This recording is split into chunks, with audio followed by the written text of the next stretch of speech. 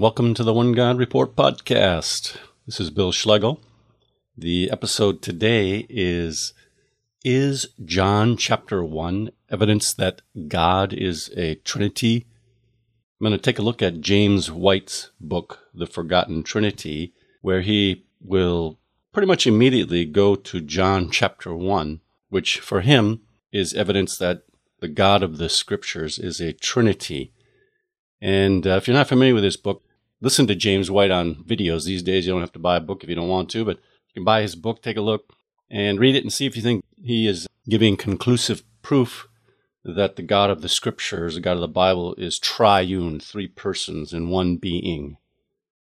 I don't think he is. When I read this book, I say, whoa, really? This is the evidence? Now, if you don't think James White is a good representative of making a case for the Trinity, well, he has some pretty glowing recommendations on the back of his book. If you haven't listened to podcast number 72, Is the Trinity in the Bible? If so, where? Take a look at that one, where I also talk a little bit about James White's book. But here's Norman Geisler, a Christian apologist and author of a book called Systematic Theology. He says, quote, "No doctrine is more fundamental to the faith than the Trinity, and there is no more brief, clear, biblical, and practical explanation of the Trinity than in these pages," unquote. That's Geisler's recommendation for James White's book. So there's no more brief, clear, biblical, and practical explanation of the Trinity than in these pages of James White's book. Forget the Bible. Apparently, forgot about that. As a conservative Christian, I would hope that the best explanation, the clearest explanation about God being triune would be in the Bible and not in James White's book. But, sometimes these guys are just trying to be nice and they exaggerate in their recommendations of a book for somebody. But in my experience, so many Christians seem to think that John chapter 1 is like the best evidence that Jesus is God and then therefore somehow God is a Trinity. And so does James White, obviously, because this is really the first biblical passage that he will bring forth in his book to describe that God is a Trinity. Remember, the title of the book is not Jesus is God or something like that. It's the Forgotten Trinity. He wants to bring biblical evidence that God is triune. So after introductory chapters and describing what he thinks the Trinity is, this chapter is chapter 4 in his book. He titled it A Masterpiece, the Prologue of John. Now, I agree that the prologue of the Gospel of John is a masterpiece. I mean, here we are thousands of years later, and we're still discussing the prologue of the Gospel of John. And I think it's very important that we understand the prologue of the Gospel of John correctly, because if we don't, we miss out on what he's really explaining. But it's strange, if you're a Trinitarian, that the main passage that you think is important for believing that God is a Trinity is John chapter 1. James White says in his book here, page 44, he says, "Few passages of Scripture are more important to our study for the Trinity, and in particular of the person of the Son, than the prologue of John." Again, the very fact that he brings this chapter first in his book to try and show that God is a Trinity, for him, this is like your main boom. This is where you're going to open up the Bible and show God is a Trinity. So to start off, I, as a conservative believer who really thinks the Bible is the Word of God, and that all throughout Israel's testimony, the God who created the heavens and the earth, the God who formed Israel from Abraham, the God who brought Israel out of Egypt, who said, "I am Yahweh, Yud-Heh-Vav-Heh, your God. There is no other." And this God that is referred to thousands and thousands of times with singular personal pronouns, I, me, he, him. And now we're going to come to the 43rd book in the Protestant Christian canon, the 43rd book. And we're going to learn that God is three persons. Now, if that's the case, it better be very, very clear. If it's not, then maybe what we're interpreting as evidence that God is more than one person. There might be a better way to interpret the beginning of this 43rd book of the Protestant canon. Now, in the prologue of John's Gospel, God is not a Trinity. Okay, I'll say that again.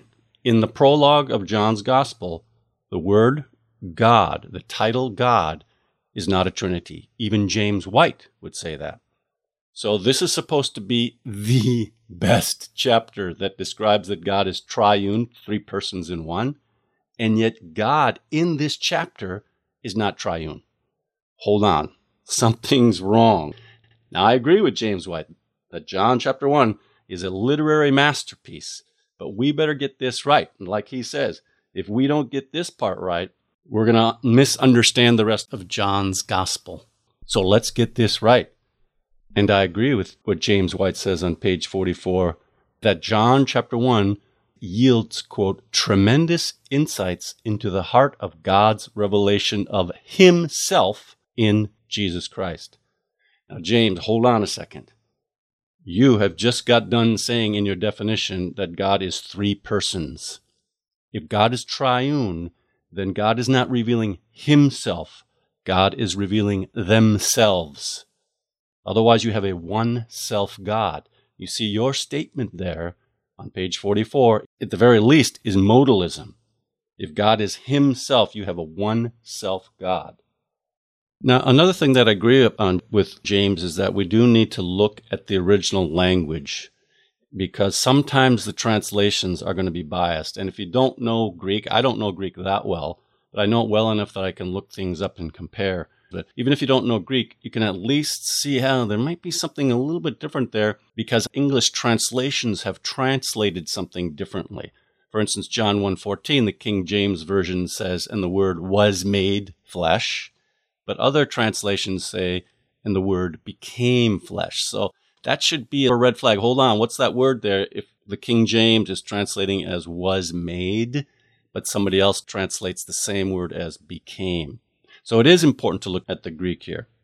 But one little warning, being able to read the Greek doesn't solve all the issues. It's actually kind of funny to read articles and commentaries by people who know the Greek and then see how they disagree with each other and how they make the issues even more complicated. I'll post an article in the show notes as an example. Now, I'm going to follow along in his chapter and just respond to some of the things he says. If I forget to say the page numbers, this chapter starts on page 43 and goes to page 61. So he's going to look at John chapter 1 word by word, which is, I think that's good. And he starts by looking at in the beginning. Listen to what James White says. I mean, when I first read this, I was said, exactly. Here's what James White says about in the beginning. John chapter 1 starts out, in the beginning was the Word. So he's going to look at the word beginning. Here's James White, page 45, quote, just as Genesis introduces God's work of creation, so John 1:1 introduces God's work of redeeming that people. And that work has been going on just as long as creation itself, unquote. James, that's it. You've got it. Keep going with that thought. Which beginning is John talking about? Yes, could he intentionally be echoing the Genesis creation? But just as you recognize, and like many other Trinitarian scholars recognize, John chapter 1 is about a new beginning. Just like you say here, it's God's work of redemption of that people. So if we get this beginning wrong, and then we interpret John chapter 1 as dealing with the Genesis creation, we might be barking up the wrong tree. Listen to what you just said and to what other Trinitarian scholars say, that John chapter 1, yes, intentionally parallels Genesis chapter 1, but he's introducing the new beginning of God's work in the man Jesus Christ. Wow, now we are hunting at the correct tree. Otherwise, if we're going to interpret this beginning wrong, we are barking up the wrong tree. So this is very important. Actually, in both Genesis and in John chapter 1, the definite article the is not really in the phrase in the beginning. It really technically is in a beginning. That might help people to understand that, hey, maybe this is a new beginning, just like other Trinitarian scholars recognize.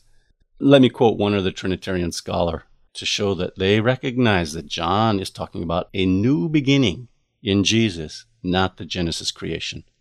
Here's a quote from respected Trinitarian biblical commentator F.F. Bruce from his commentary called The Gospel of John, a verse-by-verse exposition. Bruce said, quote, "It is not by accident that the Gospel begins with the same phrase as the book of Genesis. In Genesis 1:1, in the beginning, introduces the story of the old creation. Here, it introduces the story of the new creation." Unquote. So let's get this right.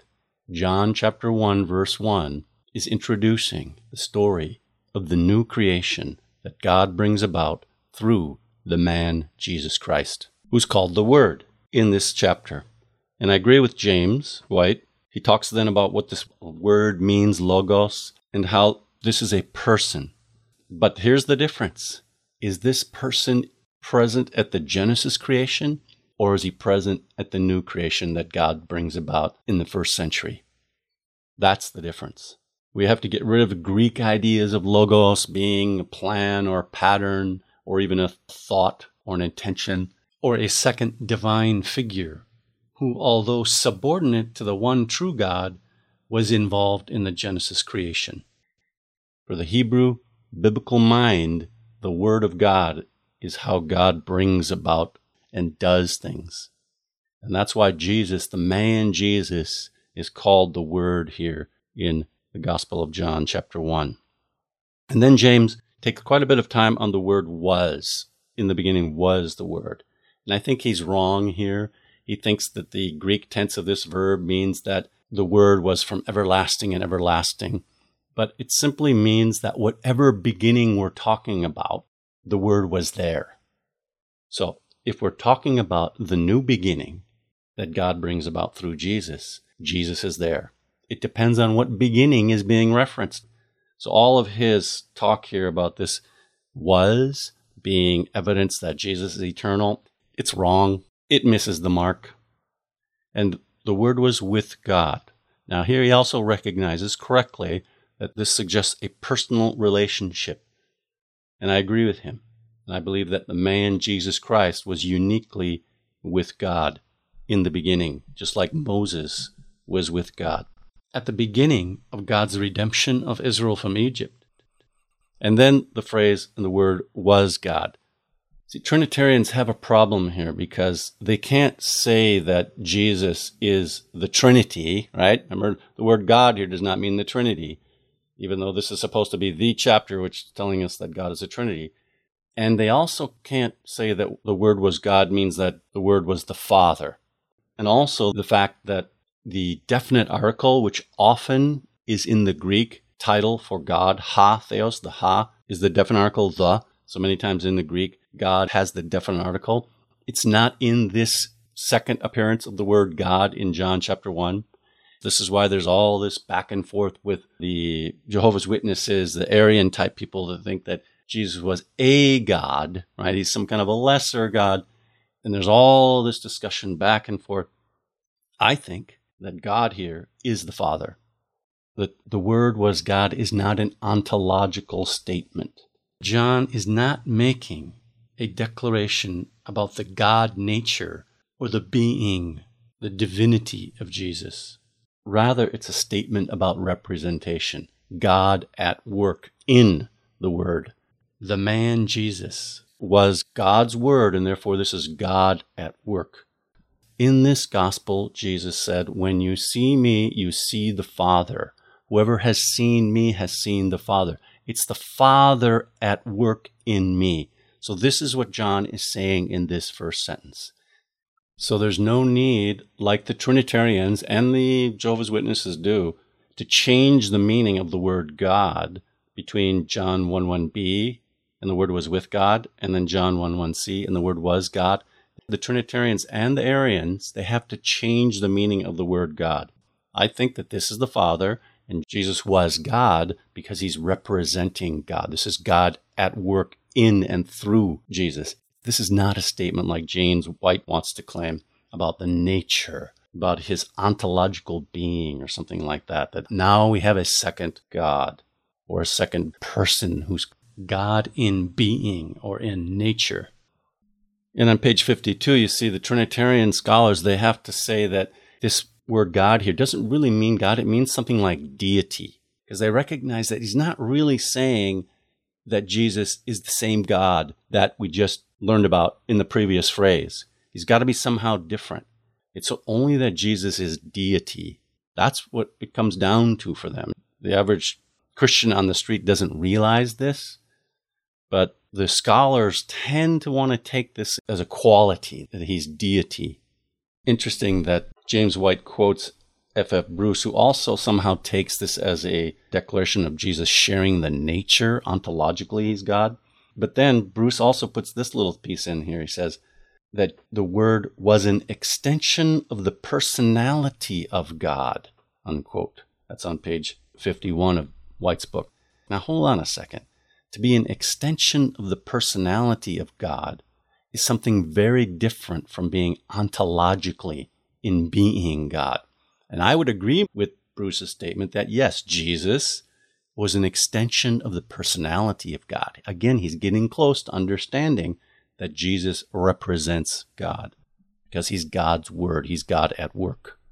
So just briefly again, Trinitarians and Arians have to take a meaning of the word God here that is different than the way the word God normally is used in the rest of the Gospel of John, in the rest of the New Testament. This Greek word theos, God, it means the Father. In the places where they think Jesus is being called God, it's not really he's being called God, he's being called deity. It's the abstract nature. It's not that he's God, he's deity. So it's a different use of this Greek word theos. Then on page 55, James moves into verses 2 and 3, where he says that Jesus is the eternal Word, the Creator. Now, if you look through John chapter 1, you're never going to find the word for create. It's not there. You may find it in some English translations, but again, it's not in the Greek. The word create is not there. The word here is came to be. This is the word that is often translated as was made or was created. So again, we have a translation issue. But one of the big things that James does wrong here, he cheats a bit, because in verse 3, they translate the word through as by. He'll use a translation that says something like all things were created by him, but the word is not by. The word is through. It's the normal word for through. And we can see in other translations that things are coming to be through the word, right? So the word here is not the original creator, is not the original source of creation. He's the channel, or he's participating in this creation, whichever it is. If it's the Genesis creation or if it's the new creation of life in Jesus. And it makes sense that the Word is not the creator. The Word was God's instrument in creating. And it's the same here in the new creation through Jesus. Things, especially its life, that comes to be through Jesus, through him. So that's just not fair. Again, it's another place, if you don't know Greek, you can look at some of the English translations and say, hold on a second. The ESV says all things were made through him, but other translations, like the New American Standard, says all things came into being by him. Which is it? Is it by? Is he the original source? Or was he participating, but someone else is the original source? Now, if you're going to say that Jesus is the original source, you are denigrating God the Father. So be careful. If in the 43rd book of the Protestant canon, you interpret one phrase to say that God the Father is not the creator, it might be worthwhile to rethink your interpretation. As a Trinitarian, see, I was doing the same thing. I was taking passages like John 1 or Colossians 1 or Hebrews 1 and thinking that somehow Jesus was the creator or involved in creating in Genesis chapter 1, but I didn't understand about the new creation that God brings about through the man Christ Jesus. Read these passages in that context and all of a sudden, boom, wow, things open up and you see the work of God in Christ Jesus, in the man Christ Jesus. And again, here's evidence that John 1 is not about the Genesis creation. I like to ask, in the Genesis creation, what came first, light or life? The answer is light. God said, let there be light first, and there was light. Life comes later on.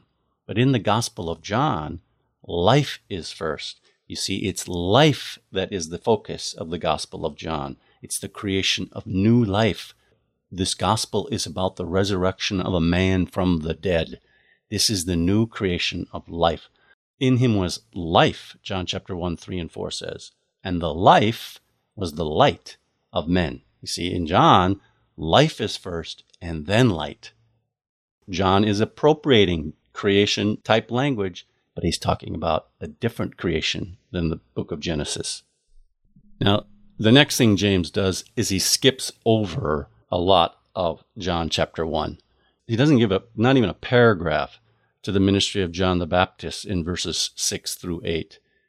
Because honestly, John the Baptist has no business being so early and prominently in an account of the Genesis creation. So it doesn't fit his theory, so he really just skips over it.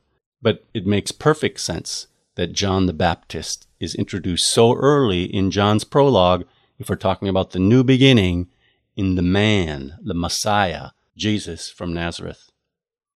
So then James skips down to verse 14 and he calls it eternity invades time. And he talks about how the Logos, the Word, was not eternally flesh, right? Quoting him, page 56. He existed in a non-fleshy manner in eternity past. And then he says the eternal experienced time. So now the Trinity has changed. The Trinity formerly was not flesh, and now the Trinity, even if you say just one member of the Trinity became flesh, the Trinity became flesh.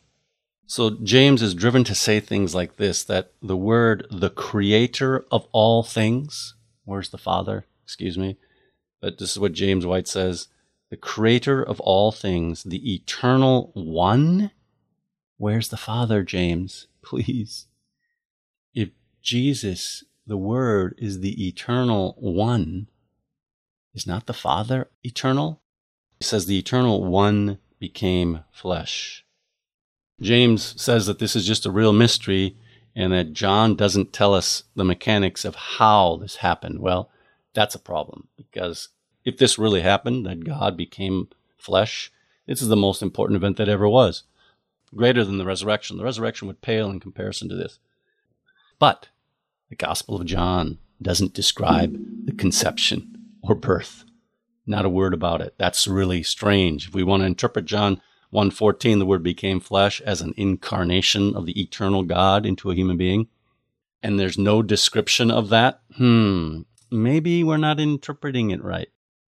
And then James, to me, makes a big mistake here. On page 57, because he has defined for us that the Trinity is three persons in one being. One being. That's how we can say that God is one. He's one being.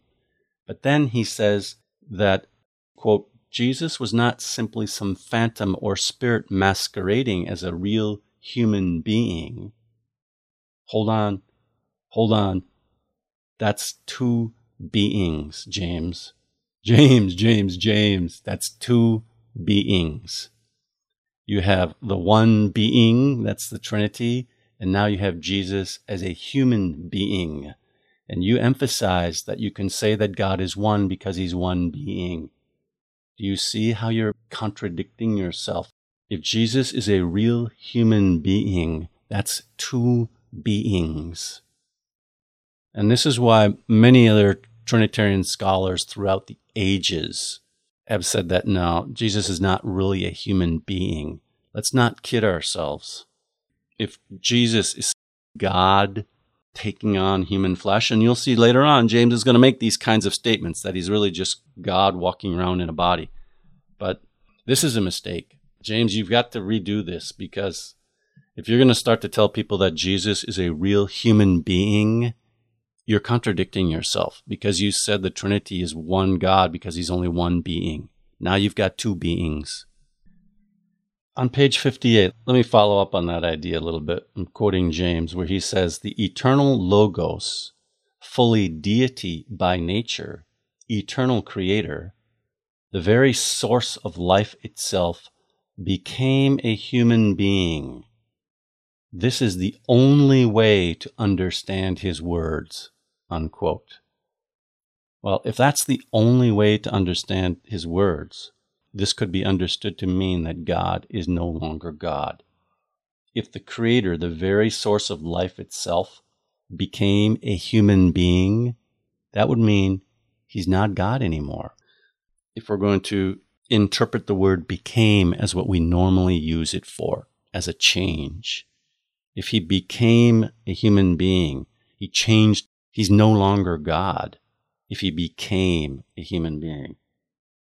And then James makes some comments about this word, which is translated in different ways, sometimes as only begotten or unique son, in John 1:14, and the word also occurs in verse 18. There's been a change in the Trinitarian understanding of this word, whereas in previous times people preferred more the idea of the only begotten Son of God. There's been somewhat of a shift away from that idea, because if somebody is begotten is just simply a fancy word for being born. And I think they use the word begotten to kind of shroud it in mystery a bit, keeping the old King James language. But it simply means he was born. But the problem for the Trinitarian world then is if you're born, it means you have a beginning. So then they have to go and say, well, this is an eternal generation. But they realize there's a problem with saying that there's an eternal generation of a son from the Father. And I actually agree with the other interpretation of this word, monogenes, which can be broken down to mean one of a kind. He's a unique one of a kind. Because we see there are many others who are born of God. In John chapter 1, verse 13, there are others that are born of God. So the word here, I think, is paralleling the relationship of Isaac to Abraham. Isaac was Abraham's unique son, son of promise, born uniquely, all these kinds of things. He was a unique son. Jesus is our brother, just like he said. He's not our God, he's our brother. He's a unique son. He's the only one who's at the right hand of God. So I agree with James that this shouldn't be interpreted only begotten. But then James jumps to John 1:18, and there's a Greek textual variant in John 1:18. You can see this again reflected in the English translations. Like the ESV says, no one has ever seen God. The only God who is at the Father's side, he has made him known. Compare that with the King James. No man has seen God any time. The only begotten Son. See, that's the phrase that there's a variant where the ESV had the only God. The King James says the only begotten Son. So you have this word, the unique one, or some think it is the only begotten. And then the question is it God or is it Son? Is it a unique or begotten Son, or is it a unique or begotten God? So there's big disagreements on how to interpret John 1:18. But then James White gives his preferred translations. He says, quote, if we wanted something a little more literal, I would suggest the only Son who is God, unquote. Now, James, come on, hold on a second. It's either Son or it's God in this text. You can't have both the Son and God. The variant is on Son and God. You can't stick them both in there. That's just not being fair. It's either Son or it's God. It's either the unique Son or the unique God. You can choose whichever one you want. But some of these translations, they really don't make much sense, because look at ESV. No one has ever seen God. The only God who is at the Father's side. Wait a second. The one at the Father's side is the only God? That translation would mean one of two things. Either the Father is not God, since the, quote, only God is at the Father's side, or if there is only one God at the Father's side, aren't we forgetting someone else? Where's the other God person, the Spirit? If the Spirit and the Son are one being with the Father, Is only the Son at the Father's side? Shouldn't there be another God person at the Father's side? In fact, throughout this chapter, it seems like James White has forgotten about the third person of the triune God. And let's back up just a second to the first phrase in John 1:18. No man has seen God at any time. Doesn't the Trinitarian and deity of Christ interpretation of John chapter 1 totally contradict that statement in John 1:18 that no one has ever seen God? No one has ever seen God. Let's believe the writer of the Gospel of John. Thousands of people saw Jesus Christ, but no one has ever seen God. And James does briefly respond to the claim that no one has ever seen God at any time. Page 60, when John says no one has seen God at any time, he is referring to the Father. No one has seen the Father at any time. Okay, really? And then he goes on and he actually changes his translation, because then he says the unique one has made the Father known. Okay, unique one is very different from the only Son who is God. So he himself flipped his translation of monogenes there, of the unique one. It's just not a very good explanation. He sees that no one has ever seen God. Now, why would that be the Father in James White's view? Isn't God the Trinity? Aren't we supposed to be showing the best verses, the best scriptures, where God is a Trinity? And he doesn't give any explanation why, quote, God the Son can be seen before he was incarnated, after he was incarnated, and still be God.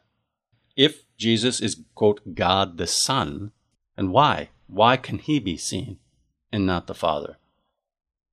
But again, these translations are really, really struggling. Okay, so the New American Standard says no man has seen God at any time. The only begotten God. All right, so now we have a God who is begotten. He's born. Interesting. That leads me to a kind of overall assessment of James White's Trinitarian appeal to John 1 as evidence that the God of the Bible is a Trinity. My assessment is that the effort failed. It's very unconvincing. The language and concepts commonly associated with Trinitarianism are not found at all in John 1. For instance, there's no mention in John 1 of a supposed third person who is also God. Even the proposed second God person, the Logos, the Word, is in various ways presented in John 1 as someone who is subordinate to God, the Father. It is stated twice in John's first two verses that the Logos was with God. Second, the things that came to be in John 1 came to be through the Word. That is, the Word is not the origin of whatever came to be, but is only an instrumental channel or partner.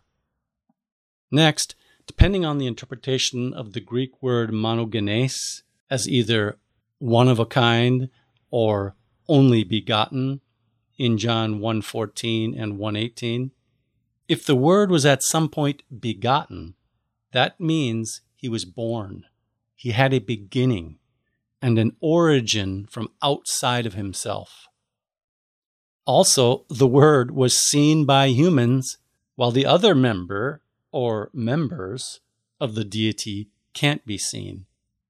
It's understandable why the Logos theorists of the 2nd through the 4th centuries believed that Jesus was a second, lesser God, as their view aligns more easily with John 1 than the Trinitarian view. Of course, I don't believe either of those views is correct, since I believe John 1 is not a commentary on the Genesis creation, but is introducing the new beginning that God brings about through the human Christ Jesus.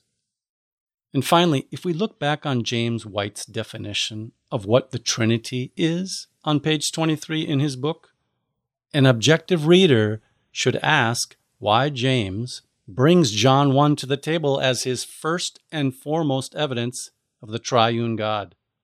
James White's exposition of John 1 doesn't line up with his definition of the Trinity. Nowhere in John 1 is there a description of within the one being are three divine persons. The Holy Spirit is not mentioned at all. We only find two persons in John 1 who are potentially God. But James White contradicted his own definition of the Trinity and declared that one of the two persons is a human being. That would mean the Trinity is not one being. We do not find in John 1 any description of three persons who are within one being and who are co-eternal and co-equal. The word co-equal does not appear in John 1. The word co-eternal does not appear in John 1. These words appear in James White's definition of the Trinity. James White's exposition of John 1 does not support his own definition of what the Trinity is. I suppose maybe in the sense of confirmation bias, a Trinitarian could think that John 1 is evidence that God is triune. One might think he can find a clue here or a clue there to fit the theory, while ignoring so much else, including the fact that there's nothing about a triune God in the passage. The Trinity has to be assembled from another place. If you've got to assemble your God, perhaps your God is an idol. In the next podcast, I hope to take yet another look at John chapter 1, the chapter that keeps on giving. I hope to give some suggestions on how we can interpret John chapter 1 and explain John chapter 1 to our Trinitarian friends and to non-believers, that perhaps they can grasp this masterpiece of a chapter which says that God is bringing about the new creation through His Word, the man Jesus Christ, and that new creation is the hope of resurrection from the dead. Yishma'u anavim v'yismachu. The humble will hear and rejoice.